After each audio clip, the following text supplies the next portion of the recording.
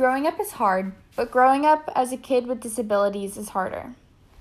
A disability is defined as a disorder in one or more of the basic psychological processes involved in understanding or using language, spoken or written, that may manifest itself in the imperfect ability to listen, think, speak, read, write, spell, or do mathematical calculations. I know the struggle firsthand because I am diagnosed with dyslexia.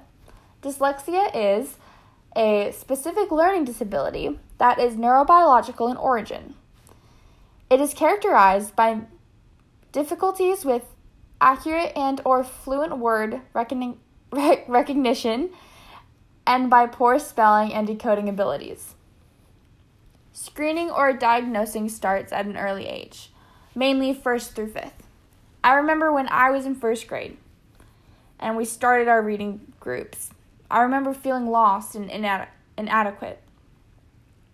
I was pulled out of class and told to take a series of tests, looking at a number of skills related to reading, such as decoding, awareness, and comprehension. I was diagnosed and was given a name for what was wrong with me.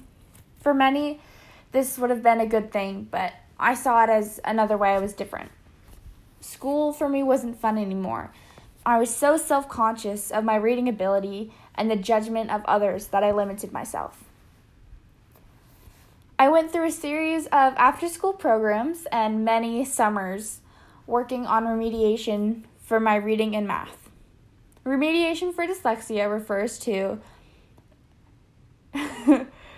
remedying a student's areas of weakness. Some examples of remediation are the Orton-Gillingham reading instruction.